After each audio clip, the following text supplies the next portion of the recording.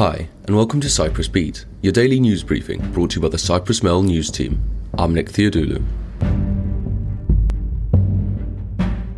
And first up, President Nikos Anastasiadis has sent back to Parliament 3 bills passed by the House recently, 2 relating to VAT on electricity and fuel, and the other on extending a freeze on property foreclosures.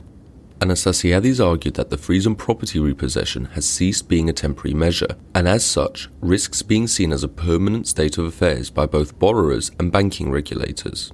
The other 2 bills sent back by Anastasiadis relate to Parliament's initiative to rein in inflation. One, tabled by main opposition AKEL, provided for zero VAT on fuel products until the end of the year. The government estimates a loss of state coffers of around 30 million. The other bill, co-sponsored by DICO and DIPA, would likewise have cut to zero the VAT levied on electricity invoices until the end of the year. The loss in state revenues from this is estimated at 45 million. On these 2, Anastasiadis said they violate the principle of separation of powers, namely that the legislature has no authority to intervene with the state's fiscal policy. And moving on. The Nicosia prison debacle shows no sign of abating after the police on Monday confirmed that they are now investigating the director and her assistant for leaking classified information. Central Prisons Director Anna Aristotelos and her deputy Athena Dimitriou are facing criminal investigations for leaking classified information which concerned the Justice Ministry. The document in question detailed that the ministry would seek to monitor and not block mobile phone use from the prisons. The prison's row exploded to the fore in mid-June when Aristotelos alleged that a senior police officer, later reported to be the head of the drug squad, IGAN, was colluding with an inmate to secure damaging footage of her and her assistant. The police investigation into the 2 women now raises the total prison's investigations to 3. The 2 others have been directed by the Attorney General.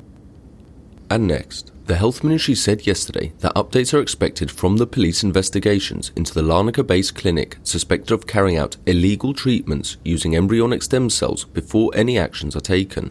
Police investigations into the clinic in Larnaca started in early July after they received a complaint by a patient who came from abroad and paid large sums of money for a long COVID treatment at the facility.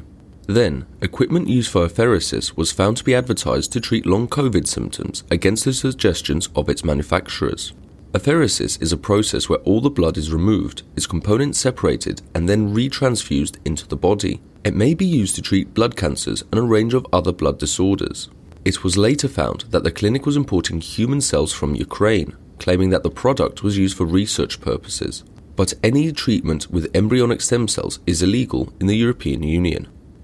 And moving on, Interior Minister Nikos Nouris has slammed AKEL-backed presidential candidate Andreas Mavroyiannis after the latter criticised the government for the methods used to prevent illegal entry into the Republic from the buffer zone.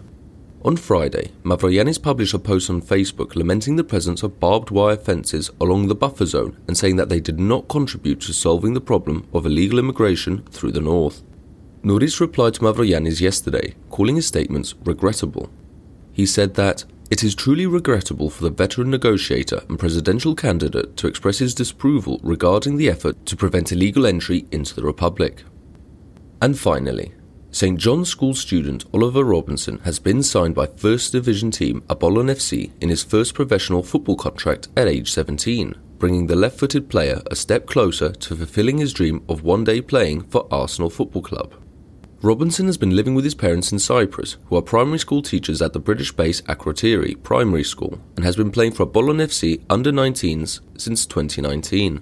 He confessed his shock when the first-team coach approached him at the end of last season to tell him that they wanted to sign him for a professional contract. He said that when the coach told me last season they wanted to sign me, I was absolutely over the moon, as I never really thought it would happen. And that's all for today. But as always, for the latest news, commentary and analysis, check out www.cyprus-mail.com.